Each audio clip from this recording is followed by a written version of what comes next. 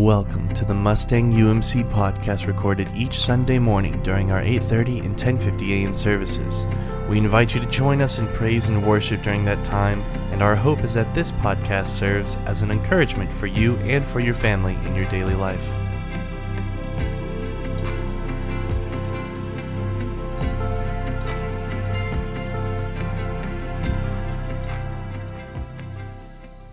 And we're going to be reading from 1 John chapter 4 at the very end of the Bible, go all the way to the back. 1 John chapter 4, starting in verse 7. Hear the word of God. It says, "Beloved, let us love one another, for love is from God, and whoever loves has been born of God and knows God. Anyone who does not love does not know God, because God is love. In this the love of God was made manifest among us, that God sent his only Son into the world so that we might live through him. In this is love, not that we loved God, but that he loved us and sent his Son to be a sacrifice for our sins. Beloved, if God so loved us, we also ought to love one another. No one's ever seen God, but if we love one another, God abides in us, and his love is perfected in us. By this we know we abide in him, and he in us, because he's given us his Spirit. And we have seen and testified that the Father has sent his Son to be Savior of the world. Whoever confesses that Jesus is the Son of God, God abides in him, and he in God. So we have come to know and to believe the love that God has for us. God is love. And whoever abides in love abides in God, and God abides in him. By this is love perfected with us, so that we may have confidence for the day of judgment, because as he is, so also are we in this world. There is no fear in love, but perfect love casts out fear. For fear has to do with punishment, and whoever fears has not been made perfect in love. We love because God first loved us." This is the word of God for the people of God. Thanks be to God. Amen. Please be seated in your space. And at home, please put your popcorn down and your Diet Coke and listen to the word for a moment. Such a weird thing to teach online, but I'm very thankful that we have the technology to do that. I think that's amazing. I was telling the first service earlier that, when Jesus returned to his hometown and he preached for the first time, that the congregation decided to try and throw him off a cliff. And so you guys that are online, sorry you didn't come to enjoy that experience after the service today. But I'm hoping that those of you that are here will behave yourselves and treat me nicely. My family and I haven't been back here in 11 months. And so we're super excited to be here and connect with people we haven't seen in a long time. Recently I was in a pastor leadership class, and there's an author named Leah McIntosh. And Leah said something really profound in this class. Something that stuck with me a week ago, and I've been thinking about ever since, and I'll probably repeat until my kids are annoyed with me. What she said is, quote, "People don't fear change, people fear loss." Now, at first, this sounds kind of silly, I think, because, of course, people fear change. Nobody likes change. You don't like change, do you? Nobody likes the tape on the pews. Nobody likes sitting at home watching online, except for, maybe those that do have the popcorn and Diet Coke. I don't know. But most of us would rather be in person and see each other's smiles and give each other hugs and shake each other's hands. Of course, we don't like change. I'll give you my own example, though, because I think when you dig really deep, you find out that, people are sort of afraid of change, but underneath that is a fear of loss. And so in my own example, for those of you that went to church with us for years and years, you know that about a year ago, we were asked to go and serve part-time and temporarily at Union City and Coger United Methodist churches. And as you know, we ended up staying full-time and taking an appointment from the bishop to serve there and stick around. But when they first asked me in April to stay full-time in Union City and Coger, I said, no. Why would I do that? Why would I do that? And at first I thought, oh, well, I'm just afraid of change probably. Like maybe I'm afraid of new people and a new church and different worship and having to get to know all new friends. Change is uncomfortable. But at some point I realized my real reasons for not wanting to leave Mustang and go and serve in a pastoral role is because I was afraid of losing all of you. All my friends, my church family, those I cared about, my Sunday school class. I was afraid of losing Reuben and Caitlin's worship up here. I was afraid of losing Barbie as a teacher to my kids. I was even afraid of not seeing Joe every week. I don't know why. Yeah. I was afraid of losing out on Aaron's preaching or Ron. I see Ron back there. Ron Mitchell's warm smile and encouragement that just fills you full. I was afraid of losing things, not really afraid of change. We can handle change. What we can't handle is loss. Loss is really what we fear. And we all know during this time, right? The last 9 months, we've lost normalcy, we've lost routine, we've lost, in some cases, our jobs, or at least we fear losing our jobs. We have economic insecurity. We fear a lot during this pandemic. One of the things we fear the most is the loss of life. I've experienced that. A friend of mine, not 4 years older than me, passed away last month from COVID. And it's painful. It's difficult. So all that fear led to me saying no first, and then kind of working through that fear and saying yes to an appointment in the church. God had me standing at a threshold, just like all of us are standing at a threshold from an old place to a new place. Now, you guys don't know, but my congregations down the street know that it's not a Sunday unless I quote an Irish writer, so I'm going to quote an Irish writer. The one I picked this week is John O'Donohue. If you haven't read John O'Donohue, you need to, because he's the kind of guy you read one page and you think about it for a week before you ever go back to the book. He's that deep and thoughtful. So it's a long quote, but bear with me, because it's going to talk about crossing from the old place to the new place, crossing over this threshold of change. So John O'Donohue writes this. He says, "At any time you can ask yourself, at which threshold am I now standing? At this time in my life, what am I leaving?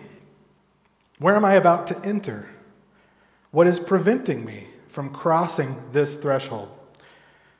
What gift would enable me to do it?" A threshold is not a simple boundary. It's a frontier that divides two different territories, two different rhythms, two different atmospheres.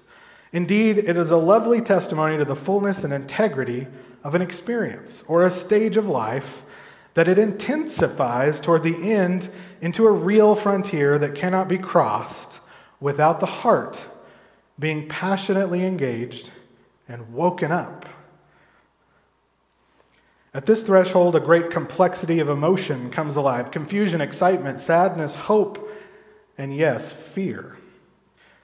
This is one of the reasons that such vital crossings are always clothed in ritual. It's wise in your own life to be able to recognize and acknowledge the key thresholds, to take your time, to feel all the varieties of presence that accrue there, to listen inward with complete attention until you hear the inner voice calling you forward.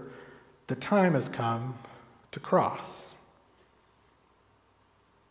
Now, the hard part about crossing a threshold, as you guys know, is that you have to leave behind a place that you are to enter a whole new place.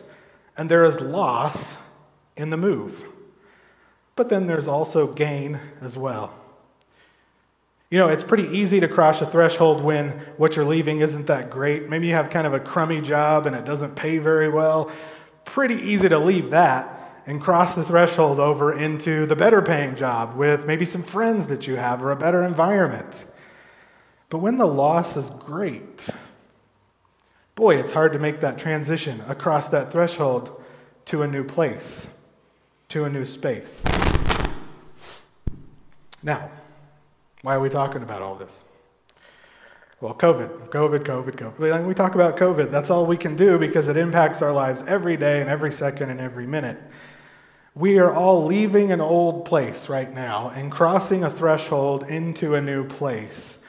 But it's not like walking through a door, like that would be pretty fast. Walk right through the door. Here we are in our new place. But COVID has decided to take a while, and so it might be a year. So instead of walking through a door, we're walking through a tunnel. A long tunnel of a threshold to the other side. As we cross this threshold, it may take so long and be so slow that we may not even realize it when we've made it to our new place. But we will likely remember the old. John, who wrote this letter, knew fear very well. If you remember, John was there when Judas betrayed Jesus in the upper room. John was there when Jesus was arrested. John was there when Jesus was beaten and crucified. John was there when Peter ran into an empty tomb and there was nothing there but linen cloths. And John was there when he saw every one of the other disciples killed for preaching the gospel. Yeah, John had seen tremendous loss. This was a man who knew loss and knew fear. And yet he gives us a message that's way too simple. Because he says, fear has a fear. Fear has something that it's afraid of. Fear runs away from love. Fear can't handle love. Fear can't be in the same room with love. Fear is the opposite of love. And so the answer to our fear that John gives us is love. Easy, right? Sermon over, I'm done, and I'm going off the stage. No, wait. We got to talk about this. Because when we're most afraid, when we're most anxious or worried or concerned, that's when God is calling us into mission. That's the moment. When we feel that fear, that's the knowledge that God's speaking to you. When we're most afraid is when God is saying, you have work to do. Now remember, this ain't the feeling love, like the warm and fuzzies that you have for your spouse or for a neighbor. No, Bible love is not fuzzy, warm feeling love. Bible love is love that does stuff instead of just feeling stuff. And so Bible love is love in action. Or sometimes you hear the phrase, love is a verb. That's what we're talking about, this love that does stuff. This love looks like, well, I'll give you some examples. It's too easy in the news to find bad stuff. I mean, if you look at the first 26 headlines, they're all bad news. Murder and devastation and death and destruction. But if you get down to like the 27th news story down at the bottom, you can find good news if you're looking for it. This week I went looking for good news. I went looking for examples of love in action. And I found some. There's an 11-year-old that makes these gratitude and encouragement flags, and if somebody's struggling with COVID, they plant them in the yard or they take them to individuals to bring encouragement into their lives. There's a couple that met a single dad trying to teach his kids at home during the pandemic in a tiny apartment with only one bedroom. So they gave him their beach home and then helped him teach his kids. My favorite one, I think, is the daughter whose father has Alzheimer's and he's in a retirement home. And you all know, if you've experienced this, that if you're in a retirement home, you can't have visitors right now most of the time. It's really difficult. And so what does she do? She quits her well-paying job and takes an hourly job at the retirement home, at the nursing home. So she could be with her dad. But then guess what? Even worse, she falls in love with all these other people. So now she's going to stay there. That's her job, her new calling in life that God brought her to. If you look for it, you can find and see love everywhere. But it's not always easy in our world. Our world seems to value fear and value anxiety. But love casts out fear. As we said, fear can't exist in the same room, in the same space as pure love. And when we sacrifice ourselves, and when we give generously to those around us, it creates a courageous fearlessness. When we sacrifice ourselves and give generously to those around us, it creates true courage. Now, what's interesting to me about this letter is that John doesn't say that fear has to do with the unknown or that fear has to do with change. John writes that fear has to do with judgment. Judgment. And another way that it's translated sometimes is punishment. That fear has to do with punishment. In other words, when we feel fear, often we're actually feeling a sense of judgment or punishment. And this makes sense, right? If you've gone through a difficult time, isn't it true that sometimes we say, God, have you abandoned me? Or if you're suffering, do you sometimes say, God, where are you? Where'd you go? Or why are you making this happen to me? Why do I have to go through this difficult circumstance? Sometimes we believe when bad things happen, it's because we're being punished, and even worse, punished by God. How do you escape that kind of punishment? Very hard to do, right? But guys, I got news for you. That thought process that God is punishing you, that's a lie. John tells us that's a lie. It says clearly in the Bible, and Jesus Christ is so clear that God doesn't punish his own children. He might discipline us once in a while. I've definitely been disciplined by God before. But we are not punished. We are not under judgment. So the pain and suffering that we feel, well, we're left to ask ourselves, why? Why do we go through this? Why do we have to go through something that makes us so fearful and full of anxiety? One thing we could say is that, going through a difficult time is an opportunity to draw near to God, right? And we know this because when times are good and there's money in the bank, kids are healthy, school's going well, work's going well, we don't rely on God that much. We kind of got it together. We come to church on Sunday, we sing a song. But when times are hard, when you've lost the job, when the bank account is empty, when the kid is not healthy, well, then you grab on tight like a lifeboat, don't you? You just grab on and hold on to God. This is how God gets us through those difficult times, but it's important to remember God doesn't cause those difficult times. We have to remember who our real enemy is here, right, guys? And it's not comfortable to talk about in a modern world, but the fact is evil wants you. Evil wants you. Evil will pursue you, will come after you. And there's only one way to get through that and to conquer that evil, and that's in Jesus Christ. When we abide in him and we follow him and we draw near to God, evil has no control on us. So you can see God's love can cast out fear, because knowing that God loves you means there is nothing to fear, including the worst, which is the evil that we experience. So, how do we overcome fear, anxiety, especially during this time? I mean, our pastor's missing, right? The staff is sick.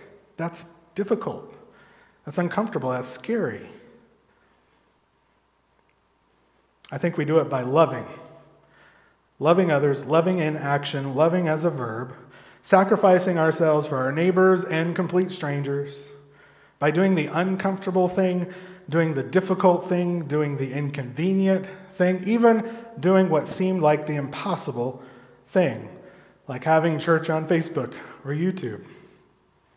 In that space, we can cast out fear because we know we're not being punished by God, but we're being called by God in love to love more deeply and love more faithfully and love more generously than we ever could have imagined was possible. Moments of crisis call for courage. And what John tells us is that the most courageous thing we can do, the most fearless, the most brave thing we can do is charge into the world armed with weapons. That's not right. Not weapons. Armed with political power, right? That'll fix it. No, that won't fix it either. The most courageous thing we can do is charge behind the high King of heaven into the world armed with love.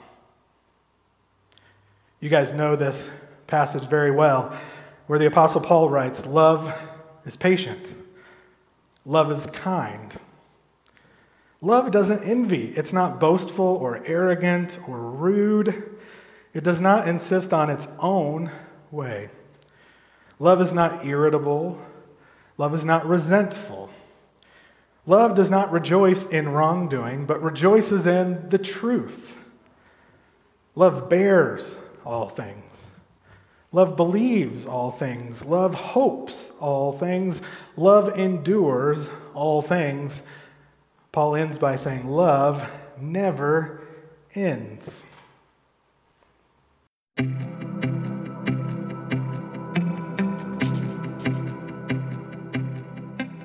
Thank you for listening to the Mustang UMC podcast. Once again, our services are at 8:30 and 10:50 a.m. every Sunday morning, and we would love to see you there.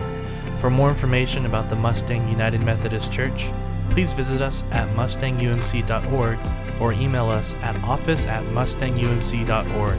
That is office@mustangumc.org. We hope you enjoyed.